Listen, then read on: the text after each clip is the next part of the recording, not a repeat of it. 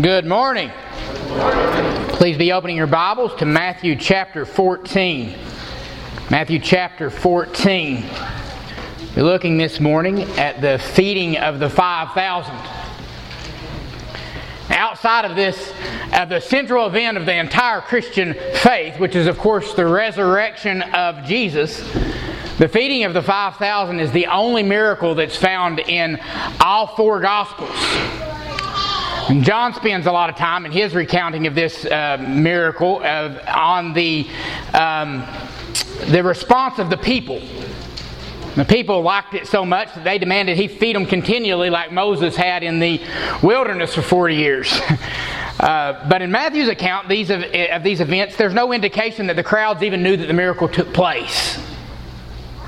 Well, the reason for that is because Matthew doesn't want the attention on the crowds or on their response to the miracle. The great emphasis for Matthew is the compassion of Jesus. The compassion of Christ and His great supply that He has, that it's plenty for everybody. And that's where we're going to focus this morning in Matthew 14, 13 through 21. We'll read the text together. Now when Jesus heard about John, he withdrew from there in a boat to a secluded place by himself. And when the people heard of this, they followed him on foot from the cities.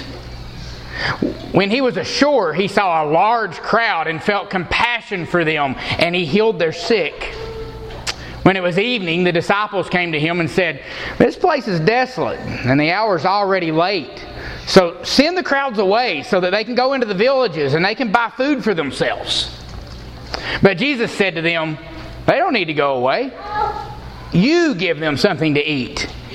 And they said to him, "We have here only 5 loaves and 2 fish." And he said, "Bring them here to me." Ordering the people to sit down on the grass, he took the 5 loaves and the 2 fish, and looking up to heaven, he blessed the food, and breaking the loaves, he gave them to the disciples. And the disciples gave them to the crowds, and they all ate and were satisfied.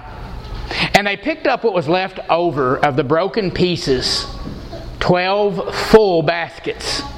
And there were about 5,000 men who ate, besides women and children. So we're going to spend 2 weeks looking at this narrative. This week we're going to focus just on these 9 verses as we examine just the content of the story itself. But next week we're going to turn to showing how this story serves to contrast Jesus, compassionate Jesus, with cruel Herod. And also how that within this story we see communion foreshadowed. We'll touch that today, but we're going to flesh it out next week. But even without delving into this stark contrast that exists between King Herod in verses 1 through 12 and King Jesus that we have here in 13 through 21, there's a ton to glean. And first we're going to look at a secluded place, a compassionate king, his contentious disciples, and then lastly a satisfied people. That's where we'll be headed this morning. But we'll begin with a secluded place. When Jesus heard about John, he withdrew from there in a boat to a secluded place by himself. And there's a couple of things about Jesus withdrawing to a secluded place by himself that we should consider, and both of them point to the humble humanity of Jesus. It's easy for us to forget that Jesus was a humble man, that his experience was as a man just like you and I, wasn't it? So the humble man Jesus, and that's his safety. He's seeking his own safety, and he's dealing with his own sadness. So begin with his safety. When Jesus began his Galilean ministry, it was a very public ministry. The Lord sought out the crowds. He tried to find the crowds. And He went from city to city and from town to town, proclaiming the gospel of the kingdom to anyone who would listen. But from the earliest days, the religious leaders were skeptical. And then we've seen a progression from there. They went from skeptical to unfriendly. And then ultimately in 12:14, the Pharisees went out and conspired against Him as to how they might destroy Him. It kind of got worse and worse there, didn't it? They're wanting to destroy Jesus.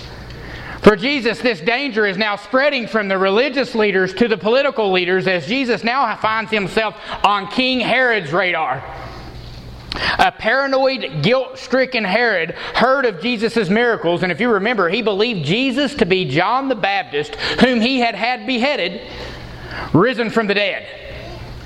If Herod felt threatened by Jesus, just as he had felt threatened by John the Baptist, then he wouldn't have hesitated doing the same thing to Jesus that he had done to John. And Jesus clearly saw that as a threat to his and the disciples' safety. Well, how do we know that? Well, the Greek word translated here for withdrew, it occurs several times in the book of Matthew, and every time it's associated with danger and getting away from danger. In 2:12, the Magi were warned not to return to Herod, so they, what? Withdrew to the country by another road. Similarly, Joseph was warned about Herod's intentions to kill Jesus if he was around, so he withdrew into Egypt. Again, when Joseph was in Egypt preparing to return to Israel, he was warned that Archelaus, Herod's son, was in power, and because of that danger, Joseph withdrew into Galilee.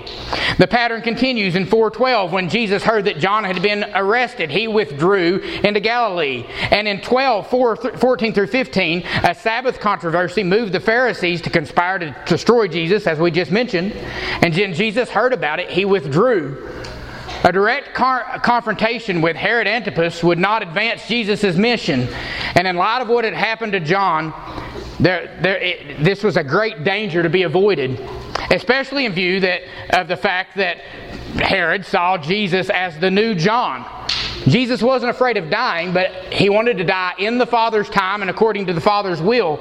So we not only see, though, Jesus' humble humanity displayed in his fleeing to safety, but also in his sadness. Jesus didn't just go to a secluded place where he could be safe, but he went to a secluded place, it says, by himself. And the redundancy is intentional. Jesus had just heard that John the Baptist had been killed. And he heard about it from some of John's traumatized disciples who have just retrieved the headless body of their mentor and then went out and buried it and went straight to Jesus to let him know what had happened. Can you imagine that scene? They're distraught. They're taken aback. Can you imagine how traumatized you would be? And Jesus just hears from them about John the Baptist and his headless body and how they went out and buried it. Have you ever received news of the tragic death of a loved one? Anybody here? I have. Anybody? You kind of want to be alone, don't you? Jesus experienced the full array of human emotion. Isaiah 53:3 says that the Messiah would be a man of sorrows and one who was acquainted with grief. I'm sure there was anger in Jesus' heart, that there was brokenness, that there was fear, and perhaps even uncertainty. You know, Jesus wasn't omniscient in his humanity, was he? Hebrews 4:15 says we don't have a high priest who cannot sympathize with our weaknesses, but one who has been tempted in all things yet as we have, yet without sin. So Jesus is experiencing all this human emotion after hearing about the death of his friend, the gruesome death of a dear friend of his, and he goes off to a secluded place alone. If you've experienced a human emotion that is not in and of itself inherently sinful, then you can rest assured that Jesus experienced it as well. And Jesus also experienced the accompanying natural and certainly not sinful desire for solitude. As a man, Jesus needed to grieve. He needed to mourn, to pray. He needed to clear his head. But Jesus doesn't remain by himself in this secluded place for very long. They were clearly looking for a place where they could go to be alone, but such hopes were dashed as the grieving king would be compelled to reprise his role as the compassionate king. We've seen that in Matthew before, haven't we? Remember the man with the withered hand, that Jesus had compassion for him, and his compassion moved him to heal him even though it was the Sabbath day?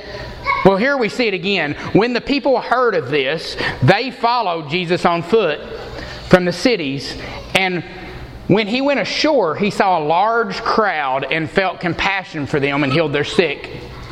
Evidently, Jesus, or one of the 12, was talking about where they planned on going, and news began to spread. So when Jesus landed on shore, he found a large group who arrived by foot more quickly than they could even get there by boat. Now let's make sure we get this picture right in our heads. Guys, this is a big crowd. Huge. The men who were fed, not including the women, there were 5,000 men, right? Let's say 5,000 men, and perhaps we could say maybe as many as 5,000 women too. And much of the crowd was likely composed of married couples who had children, because women and children are mentioned. At that time, you think Maynardville Fellowship families are big. Families were big back in that day. So it's not unreasonable to estimate that by the end of the day, the total crowd exceeded 25,000 people out in this secluded place. Now, put yourself in Jesus' shoes and the disciples' shoes. You're exhausted. You're trying to mourn the loss of a friend. You really want to have some prayer time. You really want to have some alone time. So you plan for it and you tell a few people, and then when you arrive to get that needed break, there are 25,000 people waiting for you there, wanting you to serve them. Think about that. Okay, what would you feel? Aggravation? Frustration? Exasperation? A lot of Asians, wouldn't you? Right? Maybe even one word that's not an Asian, maybe anger. All the above, I think. I mean, reduce the number from 25,000 and make it me going on vacation, and one person calls me wanting something when I'm on vacation, and I experience all those feelings sometimes. Like, hey, I'm on vacation, for crying out loud, right? Sometimes on Saturdays when I'm doing sermon prep and somebody asks me to do something, I'm like, don't you know I'm trying to prepare my sermon on Saturday? But Jesus, what did He feel? It says He felt compassion. Oh, dear God, let our hearts be as holy as our minds are. That's an important prayer for an intellectual Christian people who love theology, isn't it? God, let our hearts be as holy as our minds are. It's so easy to become calloused. There's so much brokenness, so much hurting, so much sin in the world, and it's easy to let the truth that much of the suffering that we see around us is self-imposed. Guys, that's true. But it's easy to let that truth numb us to God-honoring feelings of compassion. Jesus certainly had a big God theology. You think His theology was as good as yours? Sure, He had big God theology. And certainly Jesus understood the reality of human sinfulness. But yet, even though He understood hamartology better than you do, He understood anthropology better than you do, He felt compassion. We can easily find a reason to excuse our lack of compassion. But Jesus was a man who was marked by great compassion. We've seen it again and again in Matthew. On 2 different occasions when Jesus had been falsely accused or persecuted, we've seen Him divert His attention away from the threat and onto the need of other people. He's under threat and He's concerned about the need of others. We saw it in Matthew 9, 34 through 36. The Pharisees were saying that Jesus casted out demons by the ruler of the demons. But then it says in 35 that Jesus was going through all the cities and villages, teaching in their synagogues, proclaiming the gospel of the kingdom, and healing every kind of disease and every kind of sickness. And seeing the people, He felt, again, here's this word, compassion for them, because they were distressed and dispirited like sheep without a shepherd. In chapter 12, we've already mentioned that the Pharisees, when they wanted to destroy Him, the next verse says, but Jesus, aware of this, He knew the Pharisees wanted to destroy Him. He withdrew from there. We emphasized that earlier. But what did He do when He withdrew? He withdrew, and many followed Him, and He healed them all. That's a compassionate Savior. He's not fixated on what's going on with Him. He's fixated on what everybody around Him needs. And He's moved by it. Now, we said we'd feel aggravation, frustration, exasperation, anger, but what would we do? Well, with all the patience we could muster, we'd likely try to help them see how selfish they are by asking for help. Without becoming red-faced or too terse in our tone, we might explain to them how ridiculous it was for them to follow us all the way out in the wilderness when we clearly needed some time to be refreshed.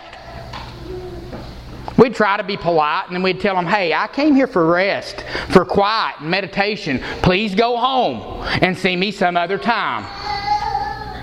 But compassionate feelings produce compassionate actions. The word for compassion is an intense word. Some translate it as their hearts are moved to pity. But even that misses the impact of this word. The word actually, it means womb. It conjures up imagery of labor pains. And labor pains don't just happen and go away. Labor pains lead to something. When you have labor pains, it's because you're going to produce something, right? And they get bigger and bigger, and something has to happen to alleviate them. Something has to come forth from you before the labor pains go away, right? You've got to produce the baby.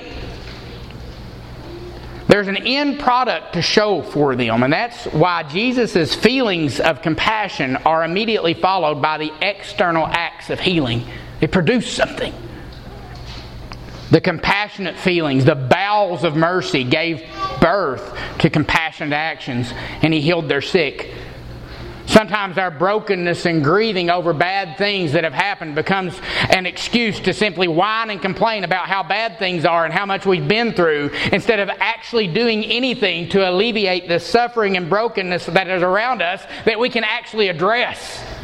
Bad stuff happens and we turn inward and it's so bad. We can feel holy about recognizing how bad things are and complaining about how bad things are and all the bad stuff that's happened, while there's people around us that we could serve, that we could love. We could pour ourselves out for the good of. Yeah, Jesus wasn't like that at all. Just complaining about, I'm hurting so bad because John's dead. Well, he's dead, but these people, they're like sheep without a shepherd. And His heart went out, and He healed their sick. His sorrow for the dead is changed into compassion for the living. Instead of taking time to grieve over the death of His righteous friend, He turns His attention to serving the unrighteous but hurting masses. One commentator, he said, He must now work, not weep. God finds work for every sorrowing heart that trusts in Him, in which relief is found. That when we're hurting, if we'll go out and we'll start healing, you'll find you'll feel better, and it will be a salve to your own hurting. That we spiral out of control into more and more despair because we get fixated on the hurt instead of trying to be the help that God's called us to be. We've got to learn from Jesus' example. Now bear in mind that Jesus' compassion pushed Him to action despite the fact that it enhanced His danger and could increase the crowds. Let's think about that. Remember that Jesus is wanting to withdraw in part because Herod is intimidated by Jesus and fearful of Him. And if Herod is fearful of Jesus, then Jesus is like, when somebody's scared of you, they're a danger to you. Isn't that true? So, Herod was a lot of things, but real bright wasn't one of them. Neither was reasonable or predictable or righteous or compassionate. He wouldn't have cared anything about all the people that Jesus was helping. Their suffering didn't matter any more to Herod than the fact that John was a righteous and holy man. So the fact that Jesus was a blessing to so many people wouldn't have kept Herod from wanting Him dead. Herod cared about Herod, and Herod saw Jesus as a threat. For Jesus to hunker down and not do anything that might draw attention to Himself would be a wise tactical move. But in order to do so, Jesus would have to have turned a blind eye to human suffering, and Jesus' compassionate heart wouldn't allow that. Jesus was wise in withdrawing to the wilderness instead of camping out on the palace steps with a sign that said, "Free healings, step right up," That would have been dumb. Jesus didn't do that. He didn't go to the palace steps to draw attention to Himself, but He went out. He did withdraw as a form of protection, but when He got there, He didn't hide and refuse to do anything to call attention to Himself. He still had to be about His Father's business. In a decreasingly Christian culture, there'll be the threat for us to hunker down and hide. We don't want to try to call attention to ourselves and try to pick a fight. But God forbid we hunker down and hide. Guys, we've got a mission to fulfill for the glory of God. We've got to stand up and be willing to serve even if it hurts, even if it's a danger to us. Jesus was moved to action.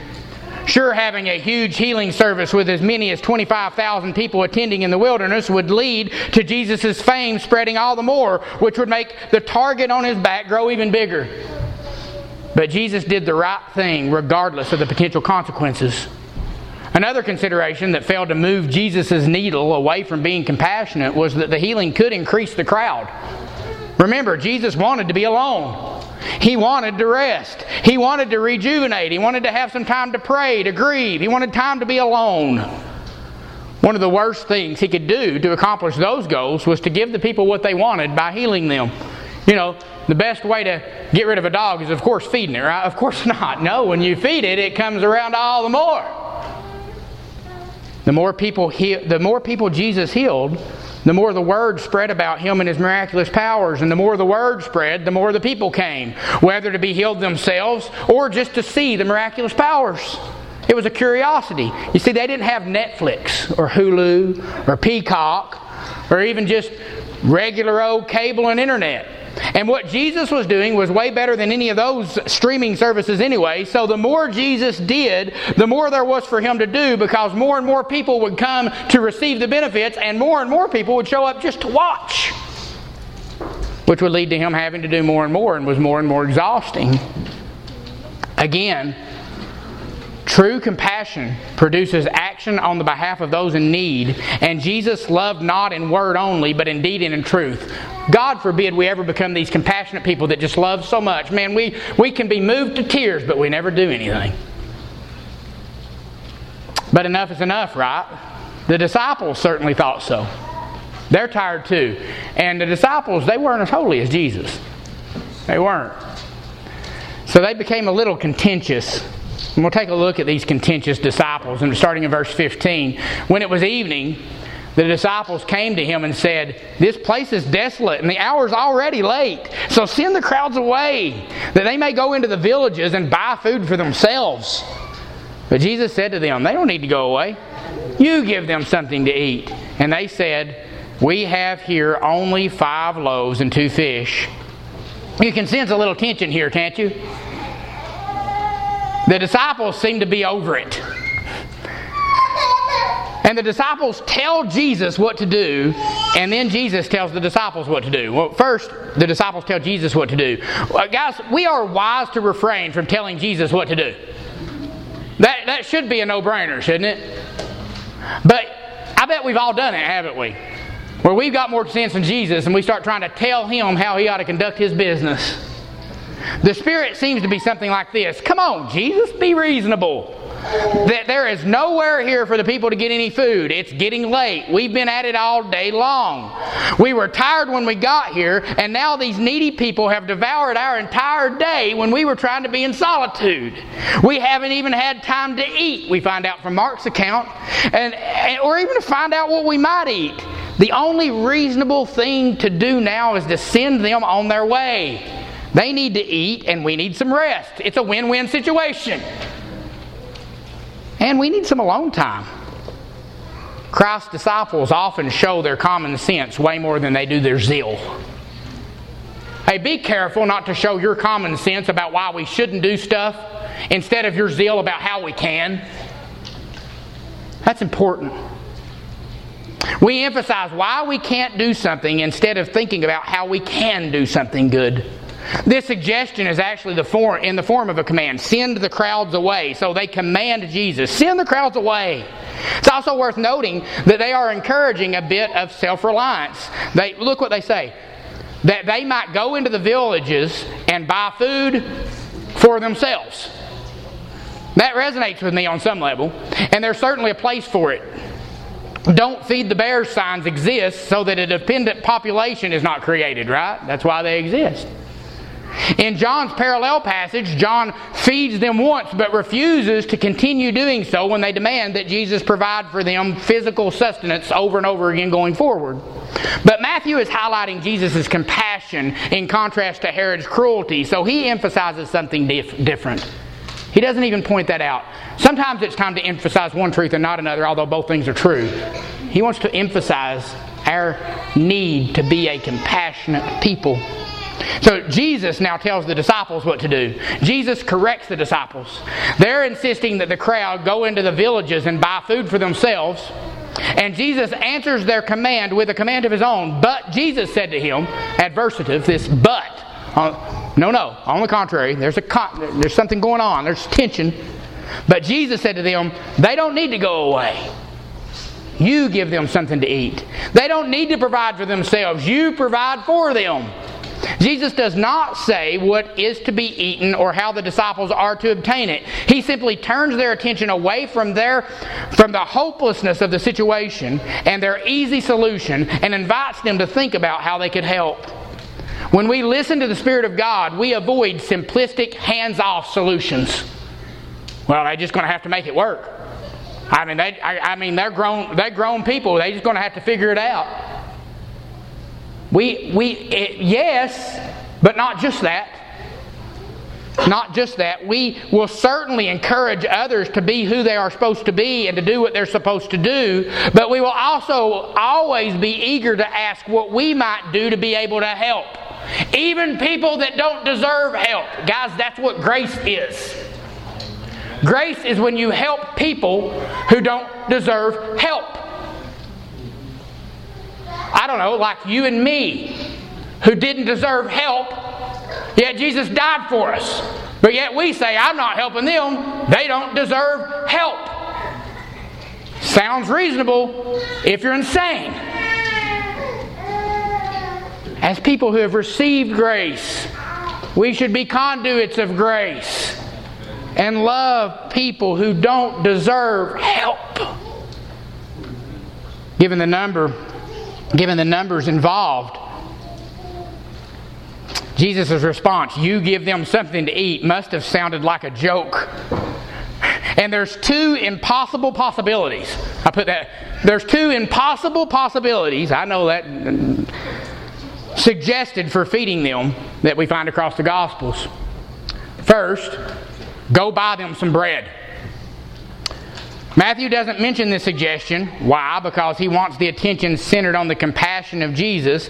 But Jesus actually presents this suggestion as a test in the book of John. Therefore Jesus, John 6, 5 through 7, lifting up his eyes and seeing the large crowd that was coming to him, said to Philip, where are we to buy bread so that all these can eat?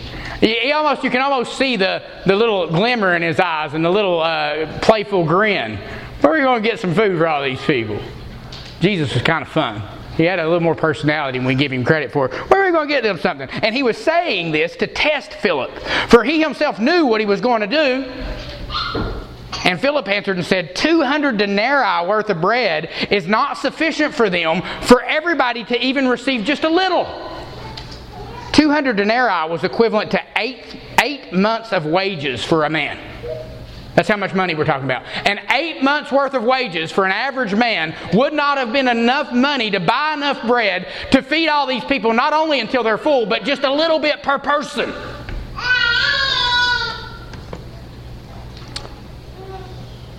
It certainly wasn't wise for them to spend everything they had for 25,000 people to go out to eat once.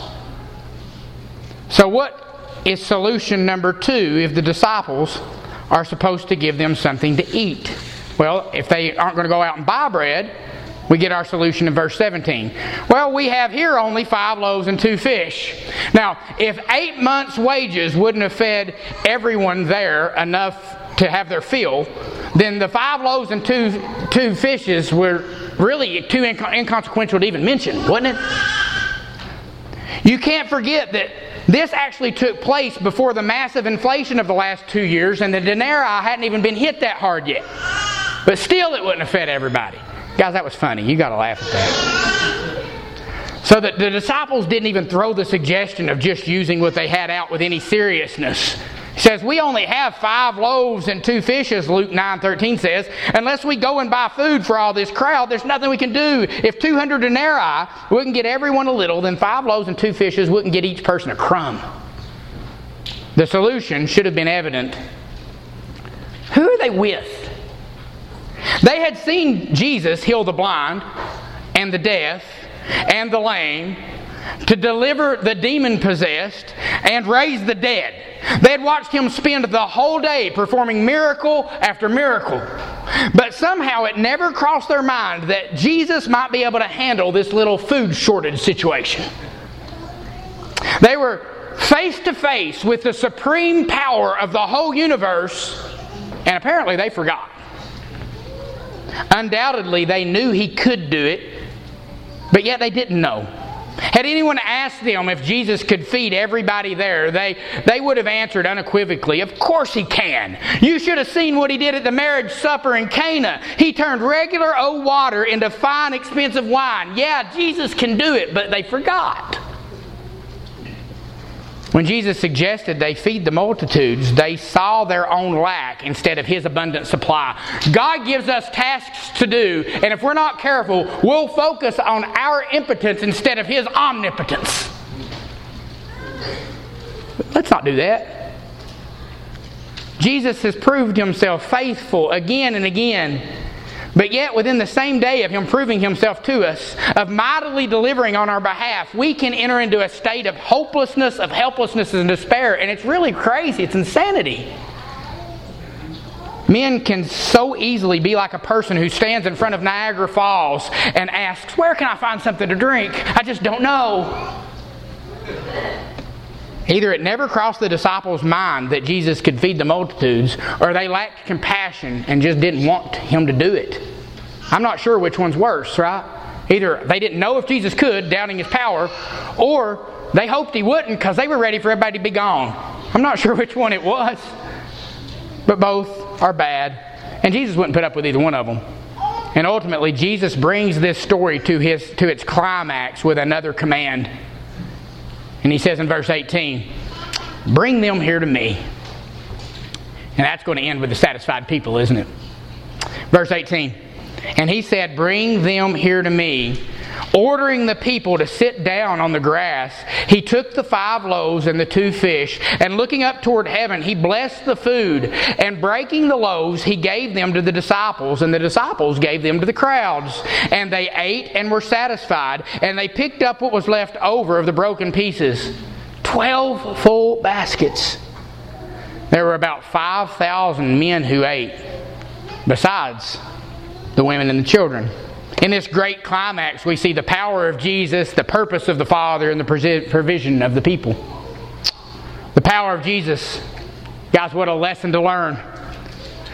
What we bring to the table is of absolutely no value unless it is placed in the hands of Jesus. And regardless how small that which we place in His hands happens to be, it is of infinite value once it gets there, because He has infinite power.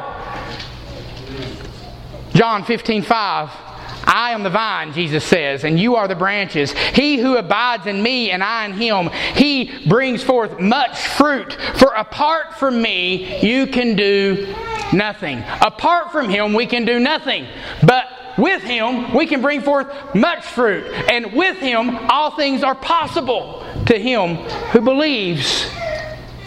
I love Martin Luther's simple yet profound commentary on this text.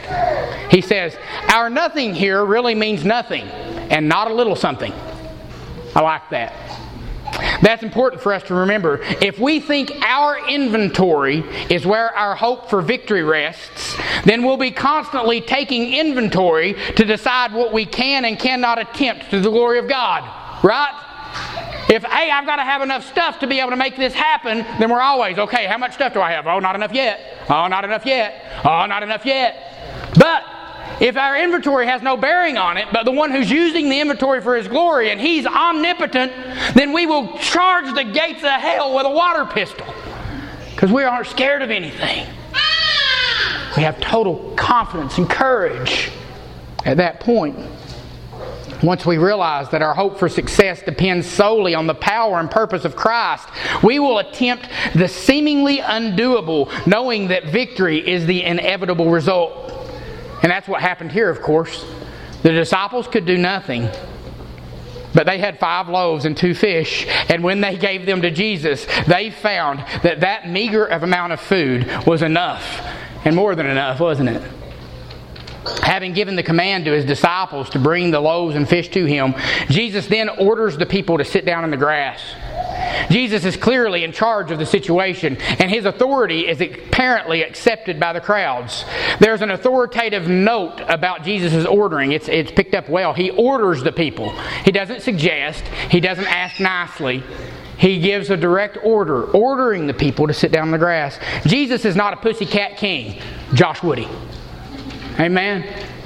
He assertively wields his authority, but he always wields it for the good of those who are under his charge. Always. Every command he ever gives you is for your good. He's not trying to steal your joy. He's trying to give you greater joy. His every command is a blessing.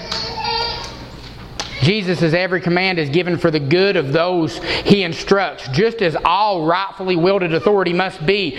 Brothers and sisters, we believe in well-ordered, biblically structured homes with wives submitting to their husbands as unto the Lord. But husbands, you're not a tyrant ordering people around for your own good. Get in the kitchen and make me a pie. You're giving commands according to the will of God for the good of your children and your wife, or you are a tyrant husband and not a godly, Christ-like husband. We lead for the good of those who are under our charge if we will be like Christ Jesus. Jesus takes over the situation and gives instruction as to how it is to be resolved. And once everyone has sat down, as any good leader does, even Christ Jesus, the Son of God himself, turns everyone's attention to the purpose of the Father. Remember, he's a man, and he's doing these miracles by the power of the Holy Spirit according to the purposes of the Father. Looking up to heaven, he blessed the food. He looks up to the Father and he blessed the food. And breaking the loaves, he gave them to the disciples, and the disciples gave them to the crowds. Jesus takes on the role of the head of the family at a Jewish meal. When he takes the food and utters the formal blessing, he does that to consecrate it before the Father, thanking him before it's shared with anybody else. Are you a head of household who turns people's attention to glorifying the Father who has given you all things? If not, you need to repent. That's how we should be turning people's hearts and minds. You might think that Jesus did whatever hit his head to do, but you'd be wrong. No one is more clear about that than the Apostle John in his writings, quoting Jesus. Remember in John 5:30, Jesus says, I can do nothing of my own initiative. As I hear, I judge, and my judgment is just, because I do not seek my own will, but the will of him who sent me. Yeah, Jesus was authoritative, but he was discharging his duty under the authority of the Father, carrying out the Father's will, seeking to do what the Father would have him to do. Jesus was a man who submitted his every decision to the purpose of God and planned every action according to the purpose of his Father. But there's two dangers here. One, we can commit things to the Lord that are not his will. I'm committing this, fill in the sinful blank, to God, and I'm going to trust him to bless it. I'm going to open this, whatever it is, up and then give it to the Lord. Well, the Lord would rather you not open it up because it violates his commands. Right? We have to be careful not to try to do unbiblical things by the power of the Spirit. Many people in many churches commit things to the Lord that are not in line with God's will as revealed in his Word. Just because it works, just because it sounds good, or because it might be popular, doesn't mean it's according to God's purposes. We must measure everything according to God's Word before we commit it to him. Offering strange fire is dangerous.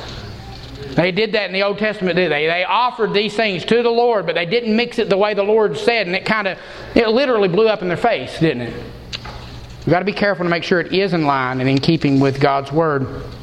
But also, doing good things in the power of the flesh without committing it to the Lord. I think that could be our bigger danger.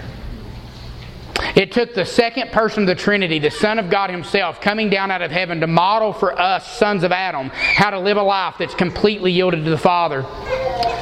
John 6:38, for I've come down from heaven not to do my own will, but the will of him who sent me.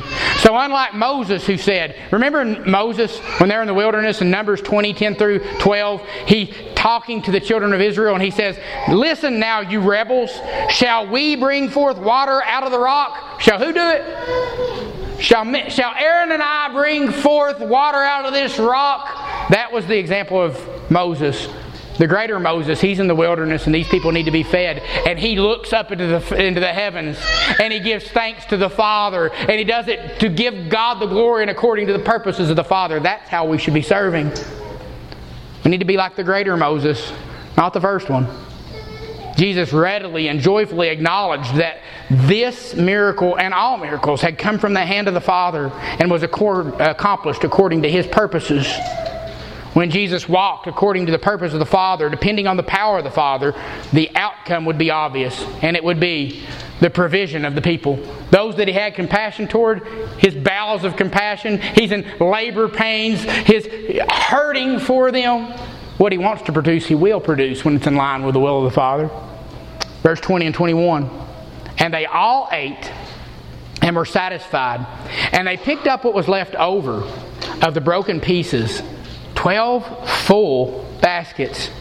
And there were about 5,000 men who ate, besides the women and the children. Consider the comprehensive nature of this miracle. They all ate. That's the first word. Every one of them ate. As many as 25,000 people with 5 loaves and 2 fish. 8 months worth of work wouldn't have bought enough bread to feed them all, but 5 loaves and 2 fish fed them all. Naturally speaking, 5 loaves and 2 fish wouldn't leave a single crumb for each person. But we are supernaturally speaking, so we don't care about naturally speaking, do we? That's what Jesus did. But not only did they all ate and they were all satisfied. They didn't just get a crumb. They ate till they were full. They didn't even have to go buy any bread. Not a single denarii was spent. More or less 200 denarii, or 8 months' salary. And all the people ate and were satisfied. George Mueller said this, great man of God who did many things that you would think were impossible, but he was a man of prayer and he trusted God to give and provide what was necessary for him to continue serving. He said, God's work done God's way will never lack for God's supply. But not only did they all eat, and not only were they all satisfied, guys, there's leftovers. I love leftovers, don't you? There was leftovers. 12 baskets full of leftovers. The miracle is astounding already, but this detail is just showing off, isn't it? 5 loaves and 2 fish wouldn't fill 1 basket by themselves. They didn't have 1 basket full of food. And now, after having fed 25,000 people, there are 12 baskets filled. I like to picture it heaped up over the top, bursting out, don't you? Filled with leftovers. Let's make a couple of observations before we close. This number 12 is probably symbolic. How many tribes of Israel were there? There were 12. How many disciples constituting the new people of God were there? 12. So, the church. Jesus will provide all the food that is needed for all of Israel. One commentator rightly sees the gathering of the fragments as pointing into the future. If the 5 loaves and 2 fish can go so far, then what can be done with 12 baskets of food? Just put them back in Jesus' hands. It's going to do even more, isn't it? God's work just keeps growing and expanding. The more He does, the more you can be sure He intends on doing. Consider the parables of the mustard seed and the loaves, and the leaven. The church will bless all the nations according to the parable of the mustard seed. It'll grow up and all of the nations will lodge under in its branches and under its shadow. And all the nations will also be transformed as the leaven spreads through the whole lump of dough. Write it down. I ask you this. Is anything too big for Christ once we put it in His hands? We put it in His hands by faith and we believe Him for impossible things. Because with Him, all things are possible. But also, is there greater significance to this bread? In modern times, we have so much food and so many kinds of food that we scarcely realize how central bread was for life at that time. And for the people in the Bible, bread was desperately important. They call it our necessary food Well, you say, well, food's always necessary. Yeah, but it was a big deal for them to have it where we can just take it for granted. And we have a lot more than just bread these days. You know, I'd get sick on just bread, wouldn't you? I got to have some taters. I got to have some beans. And we're going to have some meat up in there. But they ate a lot of bread just to survive. Here Jesus provided physical bread for physical needs. But later, this same language is used in Matthew 26:26. While they were eating, Jesus took some bread, and after blessing it, He broke it, and He gave it to the disciples, and He said, "Take and eat, for this is my body." The bread would symbolize the supply that was much greater than just physical bread. Bread can prolong life, but not forever. When tempted to turn stones into bread, Jesus quoted a scripture acknowledging this fact. Remember, the tempter came to Him and said, "If you're the Son of God, command these stones to become bread." And He said, "Man shall not live by bread alone, but by every word that proceeds out of the mouth of God." If you never sin, you'll never die, even if you never eat bread. But if you eat bread the rest of your life, but you're a sinner, you'll still have death. Why? Because the wages of sin is death. You need righteousness. And guys, that leaves us at kind of quandary, because we ain't got none. We fresh out of righteousness. But Jesus would be that bread. He would live a perfect, sinless life, never violating the commands of God, not a single time. He says, Deuteronomy, in John 6:49 through 51, He says, "Your fathers ate manna in the wilderness, and they died.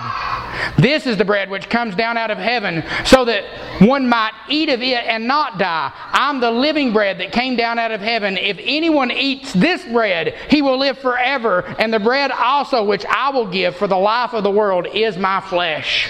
Praise God that we, as the Israel of God, have something better than manna, something better than mere temporary life-sustaining bread. We have the bread that came down out of heaven. He could offer Himself because, unlike us, He was always compassionate. He was never selfish.